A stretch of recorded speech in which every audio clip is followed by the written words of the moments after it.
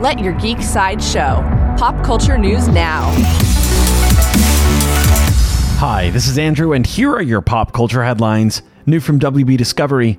WB Discovery shared the second official trailer for Dune Part 2.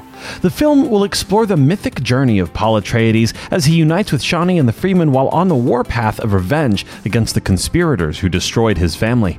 Facing a choice between the love of his life and the fate of the known universe, he endeavors to prevent a terrible future only he can foresee.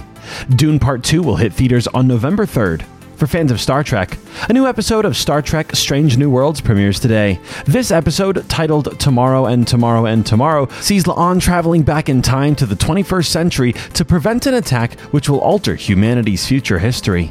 The newest episode of Strange New Worlds is on Paramount Plus now.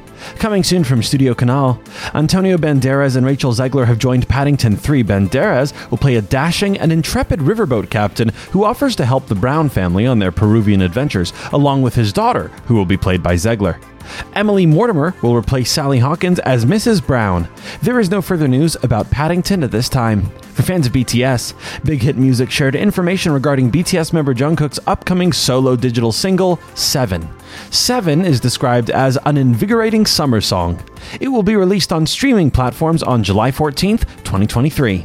This has been your Pop Culture Headlines presented by Sideshow, where pop culture is our culture. For any more ad-free pop culture news and content, go to sideshow.com/blog. Thanks for listening, and don't forget to let your geek side show.